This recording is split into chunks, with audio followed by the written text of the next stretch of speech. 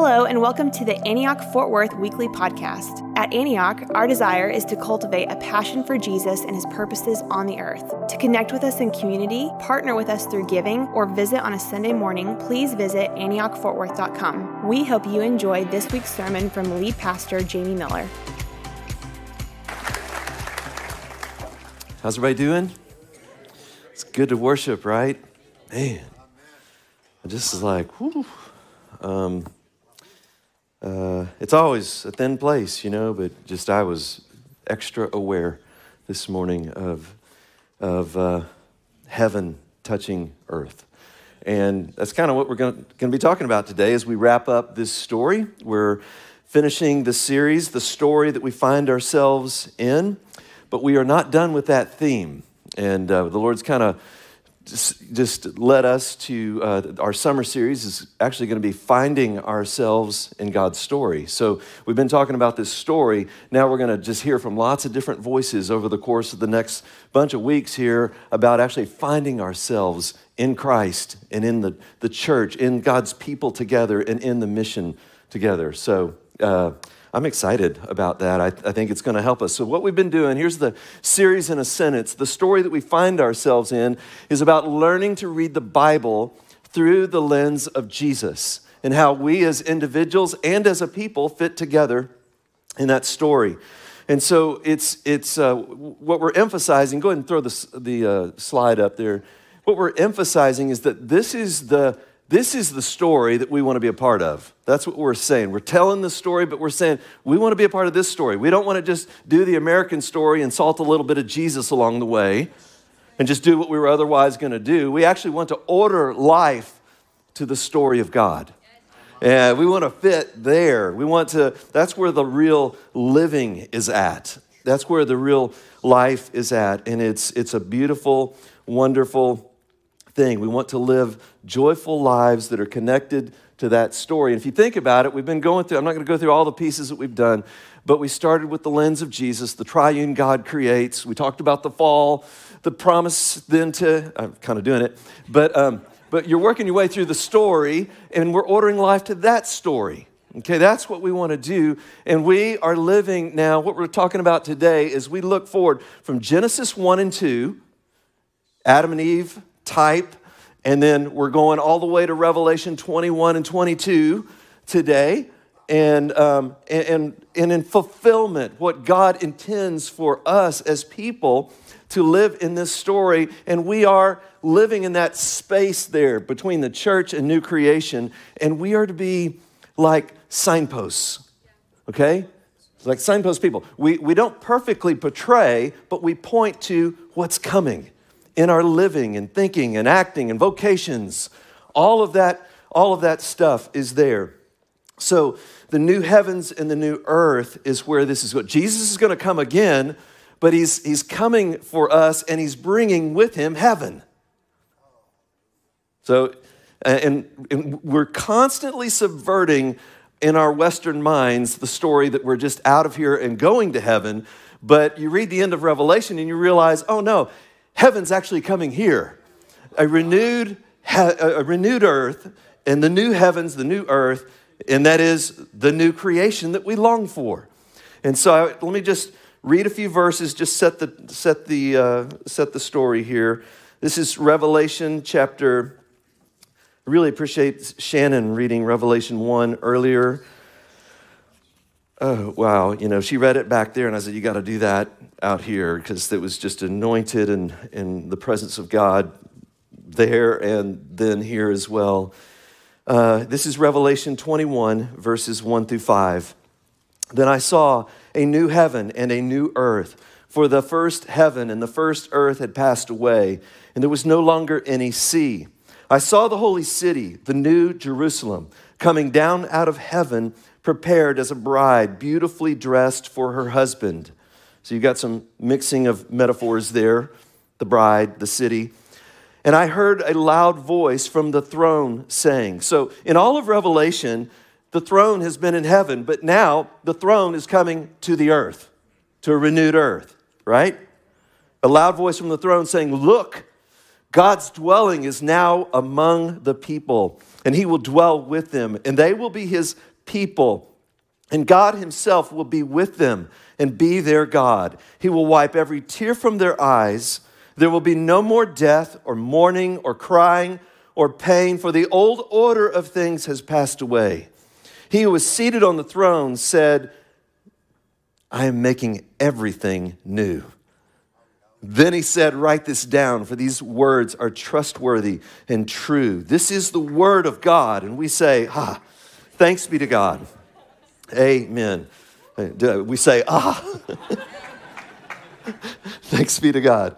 Amen. So let's keep talking about this a bit. So John, the Apostle John, literally orders his whole gospel around this theme, from creation to new creation. That's why he says in verse 1, in the beginning was the Word. He's like kind of retelling the story of creation and putting Jesus right there. And then new creation in the resurrection of Jesus Christ from the dead and him walking around in a garden.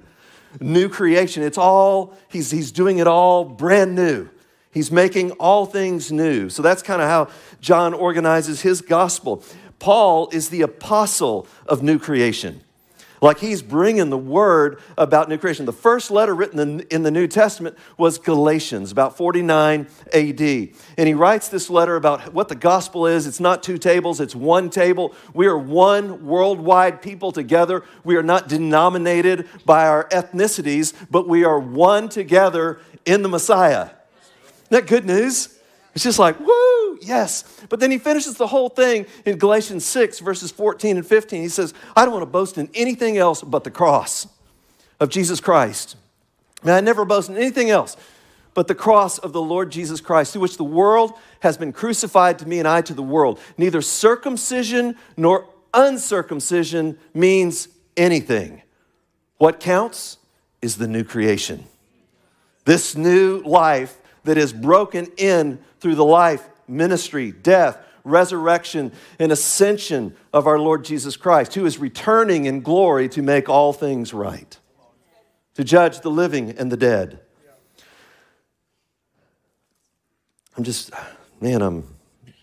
I don't know, I'm kind of worked up today. Lord, help me to get this out. I'm excited is what it is. And in 2 Corinthians chapter 5, verse 17, Paul says, if anyone is in Christ, they are a new creation. The old has gone and the new has come. So this new creation thing, it's huge. We're in this tent right now, but we're looking forward to this body being renewed and everything being made right. Peter, even at the end of, let me go to Romans first. I forgot about this one. Romans doesn't mention heaven, but it does talk about the new creation. And says that the creation itself is groaning and longing for the manifestation of the sons of God, the daughters of God, the children of God in glory, when creation itself will be liberated from bondage and decay and made new and right and whole. Isn't that exciting? Peter ends his second letter. He says the thing that matters. Go ahead and flash 2 Peter 3. But in keeping with his promise, we are looking forward to a new heaven and a new earth where righteousness dwells. I'm just trying to hit this. The second sermon Peter preaches is in Acts chapter 3, and he says, Jesus is going to remain in heaven until the time comes for him to return and restore everything. So we have to tell that story over and over again. One more verse, and then I'll make some other points. But Hebrews chapter 2, 12, verses 2 and 3 in the Message has been life-giving to me for the last couple of weeks. And I want to just read this and just bask in it. Just be stirred up in it. Keep your eyes on Jesus, who both began and finished this race we're in. Study how he did it, because he never lost sight of where he was headed. That exhilarating finish in and with God. He could put up with anything along the way. Cross, shame, whatever. And now he's there in the place of honor, right alongside God. And when you find yourselves flagging in your faith, go over that story again. When you find yourselves flagging in faith, Go over the story, go over the story, go over the story again. That's what he's saying there. Go over the story again, item by item. That long litany of hostility he plowed through, that will shoot adrenaline into your souls. Yes. Okay. Now, some people may say, well, I know the story. I know how it ends. I already know all that. And then others are going, this sounds different than the way I heard it. I heard believe in Jesus and we are out of here. We're off to heaven. And that's not untrue. It's just not the rest of the story. To be absent from the body is to be present with the Lord. Paul said, to me, to live is Christ. To die is gain. It's better by far that I go be with him. But that's not the end of the story.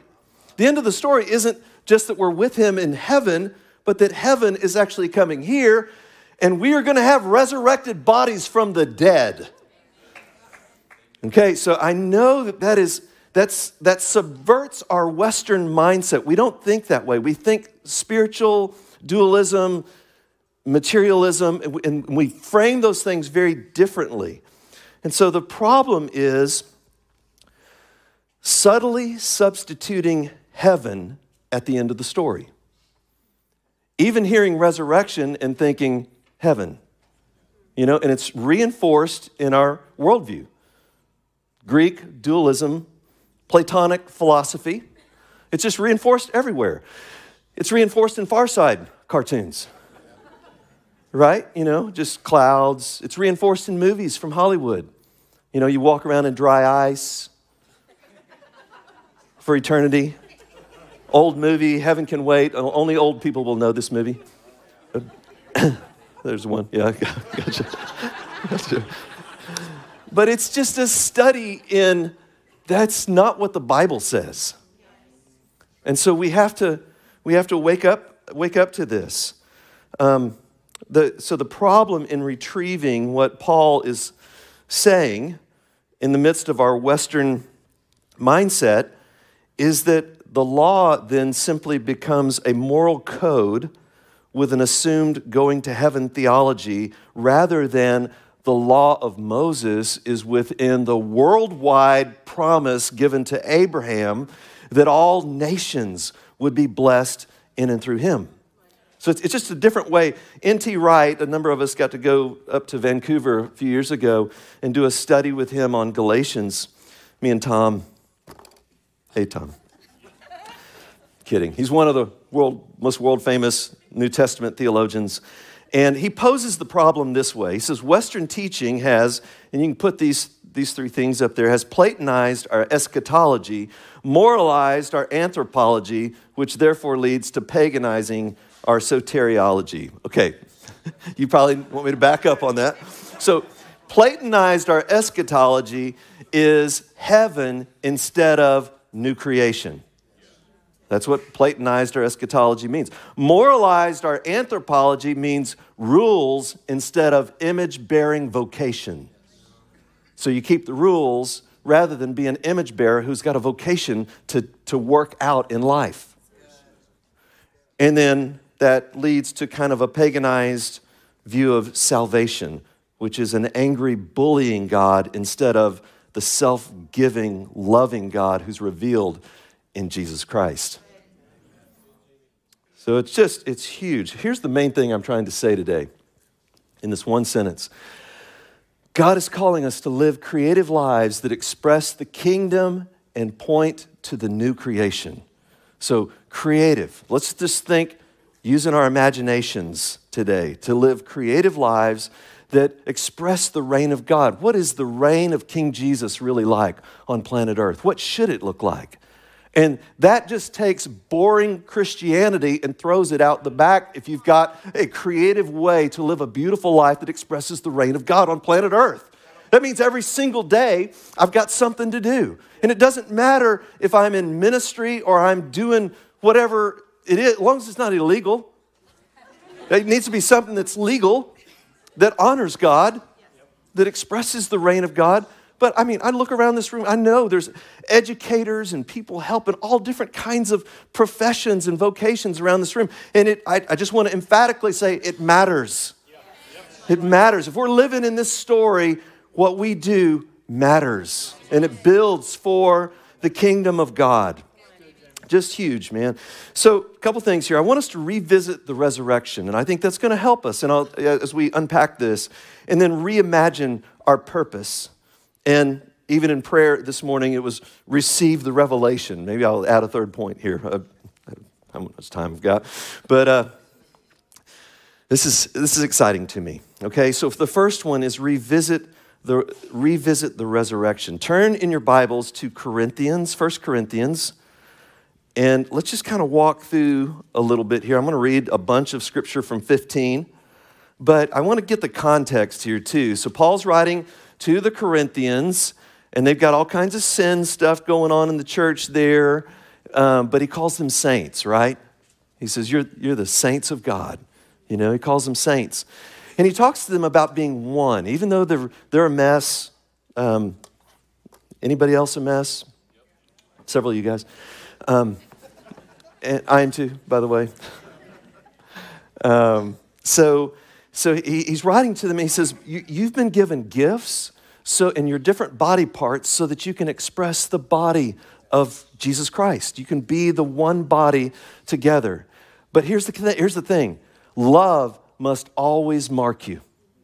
Love must always. It's more important than anything else.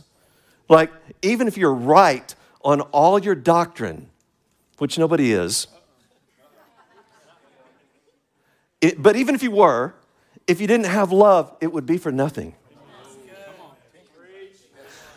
So even if you use, and this is a one-time use, a gift of martyrdom, you can only use that one time. But even if you gave your body to the flames, without love, it doesn't matter. So love is this, it's not just for weddings, right? It's patient, it's kind, gentle, tender, doesn't keep a record of wrongs. Love trusts and hopes and perseveres. Love never fails. And then he talks about how to, this thing is like, this piece about love is huge because we don't see Jesus clearly as we always should. We're looking through the glass, but there's coming a day when we're going to see clearly. We're going to see him and we're going to be like him. It's just such an incredible end to this story. And so he tells them how to, some things about worship and doing worship in order. And then he gets to chapter 15. And there he says, I want to remind you about the gospel. The thing I preached to you of first importance, Jesus Christ, according to the scriptures, Jesus Christ died for our sins, and he was raised on the third day by the power of God. He was seen by many, by Peter and by the apostles and by over 500 people. And then and last by me, he says. And the next thing he talks about is the resurrection from the dead. Like right in that context of being the church and sharing the gospel is believing in the resurrection from the dead. And I go around different Antioch training schools and things, and what I'm about to read, receive this as it is. It's the Word of God. And I'll say this, and it's because of our worldview. It's because of that we don't think resurrection a lot of times. We have to subvert that because we think we're just out of here and we're going to heaven one day. And we're actually, though, going to be raised from the dead bodily to live in a new heavens and new earth. So that's how the story ends and begins in a way because, it just helps. Even that gives me vision beyond dry ice. But a renewed earth with a glorified body like Jesus. Isn't that amazing? It's different. It's a different version, but it's a body. And it can walk through walls. And there's some space-time stuff going on there. But God's into that. Right? That's what the whole temple thing is about. Space, Sabbath, time, matter, us. That's not in the notes. That's free. Beautiful. Beautiful. That's why Trinitarian scientists were the first to discover relational quantum physics. De Klerk was the inspiration for Einstein. Einstein kept a picture of de Klerk, who discovered the electromagnetic field, on his office wall. Isn't that wild? But de Klerk was a Trinitarian guy. He believed in the Trinity and saw the relationships there. And it's just beautiful. Back to this. So what subtly happens about the resurrection is we translate that into heaven when we die. And at one level, it's true. Like I made that point already. So let's read some. So this is verse 12 of 1 Corinthians 15. But if it is preached that Christ has been raised from the dead, how can some of you say there's no resurrection of the dead? If there's no resurrection of the dead, then not even Christ has been raised. And if Christ has not been raised, our preaching is useless, and so is your faith. And more than that, we are then found to be false witnesses about God, for we have testified about God that he raised Christ from the dead. But he did not raise him if in fact the dead are not raised. So just everybody tracking there. For if the dead are not raised, then Christ has not been raised either. And if Christ has not been raised, your faith is futile. You are still in your sins. Then those who have fallen asleep in Christ are lost. If only for this life we have hope in Christ, we are of all people most to be pitied, because we're trying to walk this way of Jesus. We're suffering. We're going through hard things that we wouldn't do if it wasn't for following Jesus. But Christ has indeed been raised from the dead, and the first fruits of those who have fallen asleep. For since death came through a man, the resurrection of the dead also comes through a man. Track here. For as in Adam all die, so in Christ all will be made alive. But each in turn, Christ, the first fruits, then when he comes, those who belong to him. Then the end will come, when he hands over the kingdom to God the Father, after he has destroyed all dominion, authority, and power. For he must reign until he puts all his enemies under his feet. There's the most quoted psalm in the New Testament, Psalm 110. The reign of King Jesus. For he has put everything under his feet. Now, when it says that he has put everything under him, it is clear that it does not include God himself, who put everything under Christ, all authority in heaven and on earth. When he has done this, the Son himself will be made subject, who put everything under him, so that God may be all in all. So I want us to just let that soak in, and us not be like, huh? Like we're going to be raised from the dead? Yes, we're going to be raised from the dead. This is our hope. And we have to say it over and over again, because our culture, our worldview is so dominated by a dualistic, out of here kind of framework that's supported by all kinds of stuff. And let me just pause here, because in the Enlightenment, it kind of really reinforced that thinking, that things scientific were material, and that theology was then speculative, an experience that you could have if you wanted to. I mean, that's literally how the breakdown, but it's old Epicureanism is just kind of redone Platonic thinking, okay? Let's keep going. Skip down to verse 42. So the question is, what's the resurrection body like? And it's a heavenly, we have this earthly body, but it's going to be a different kind of body, but similar.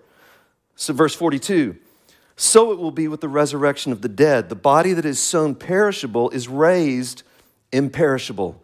It is sown in dishonor, and it is raised in glory. It is sown in weakness and raised in power. It is sown with a natural body, and it is raised with a spiritual body.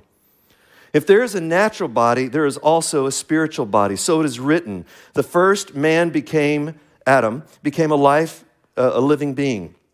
The last Adam, a life-giving spirit. The spiritual did not come first, but the natural, and after that, then the spiritual.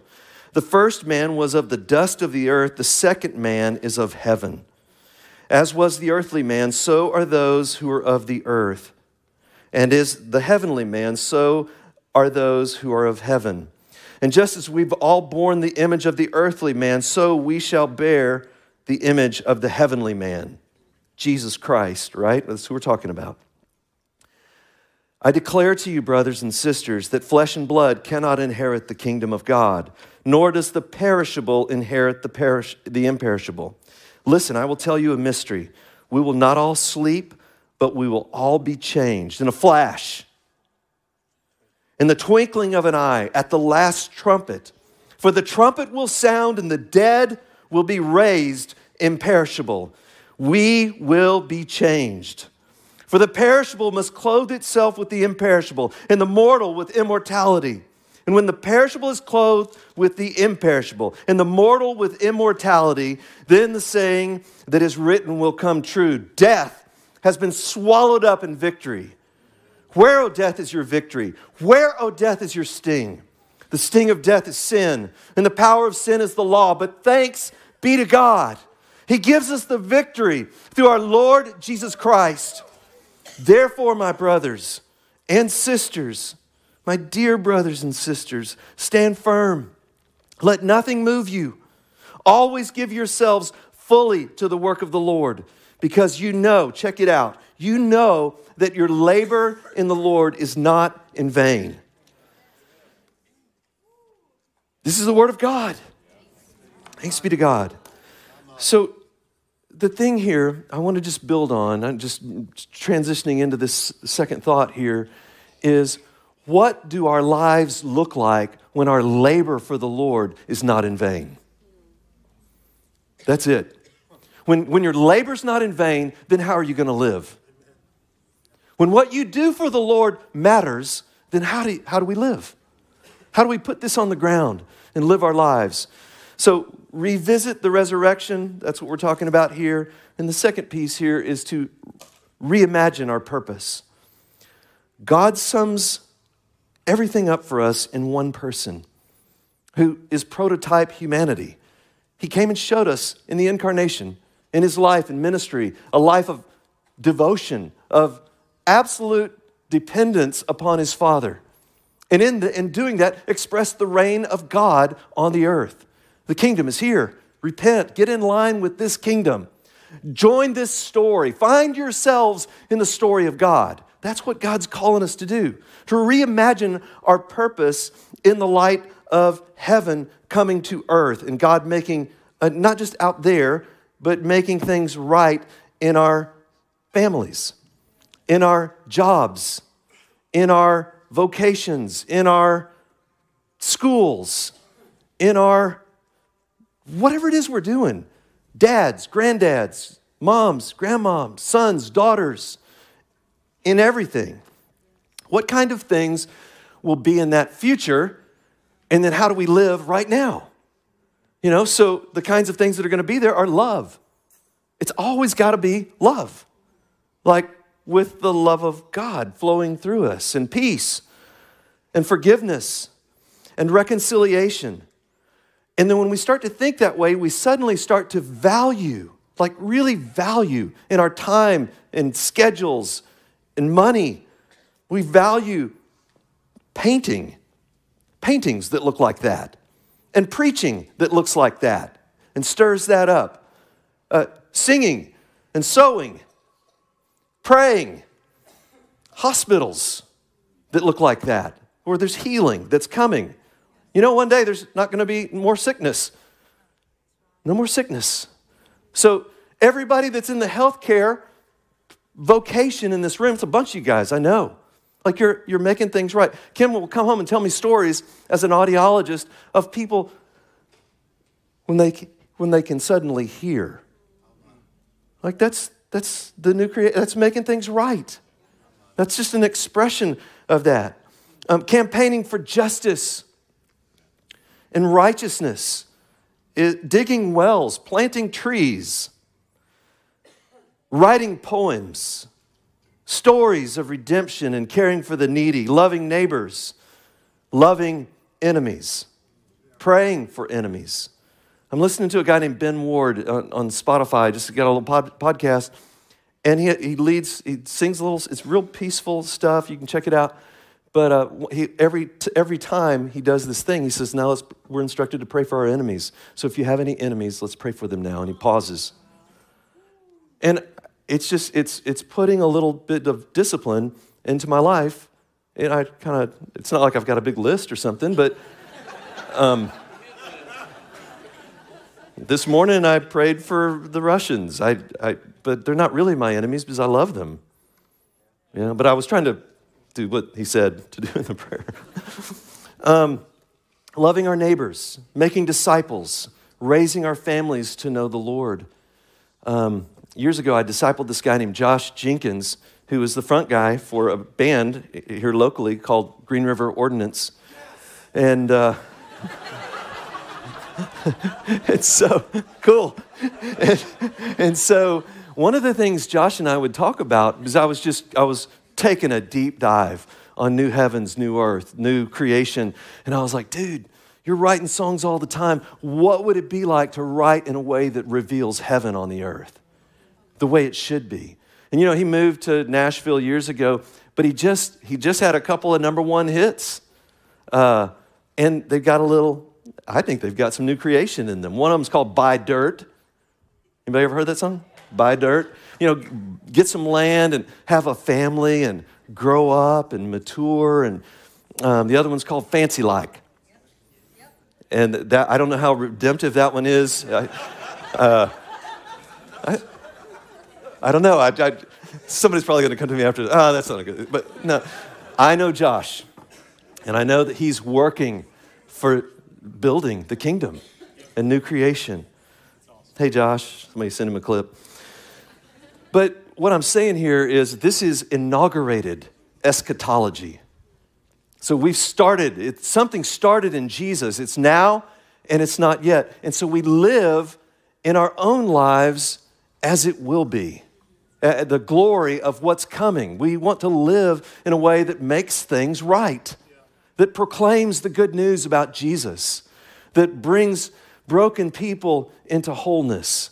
That's what inaugurated eschatology is, living like Jesus Christ is the Lord of heaven and earth.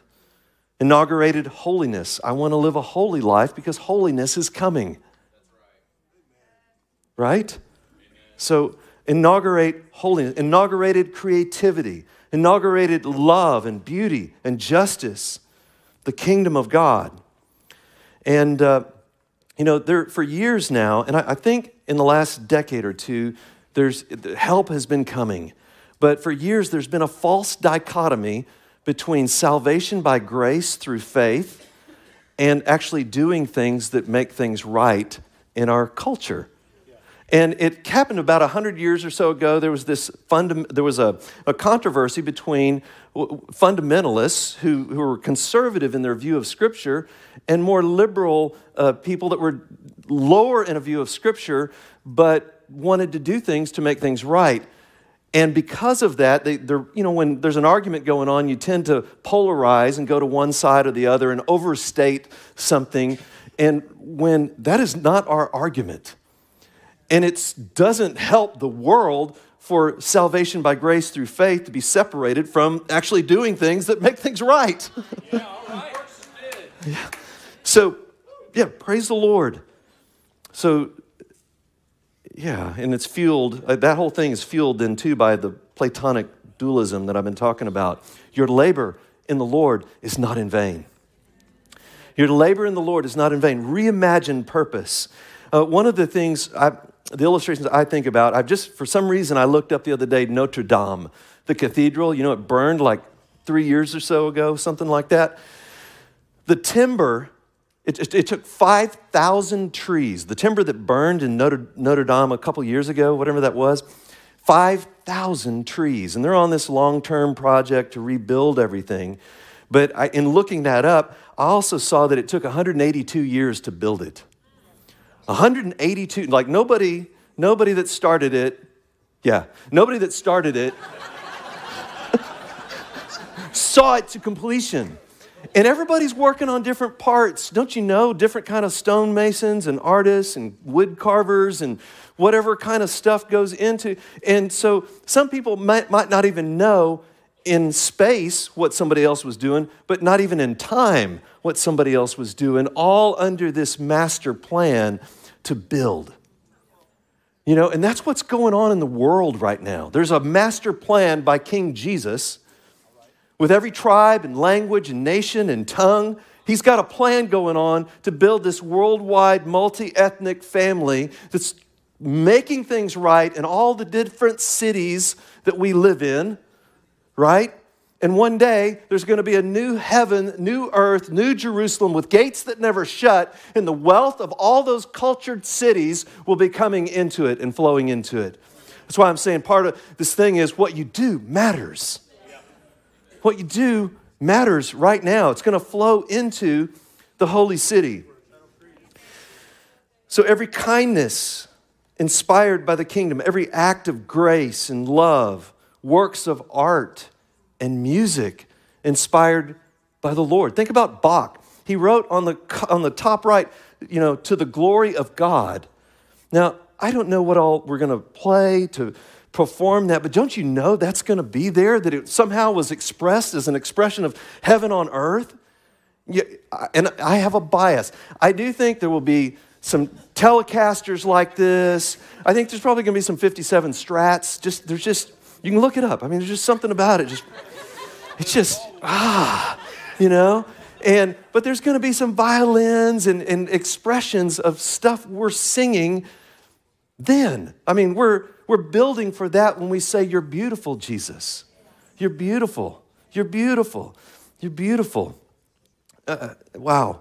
Every act of care, every art, every song, delighting in the beauty of God's creation is part of that. It's like learning to see, open our eyes.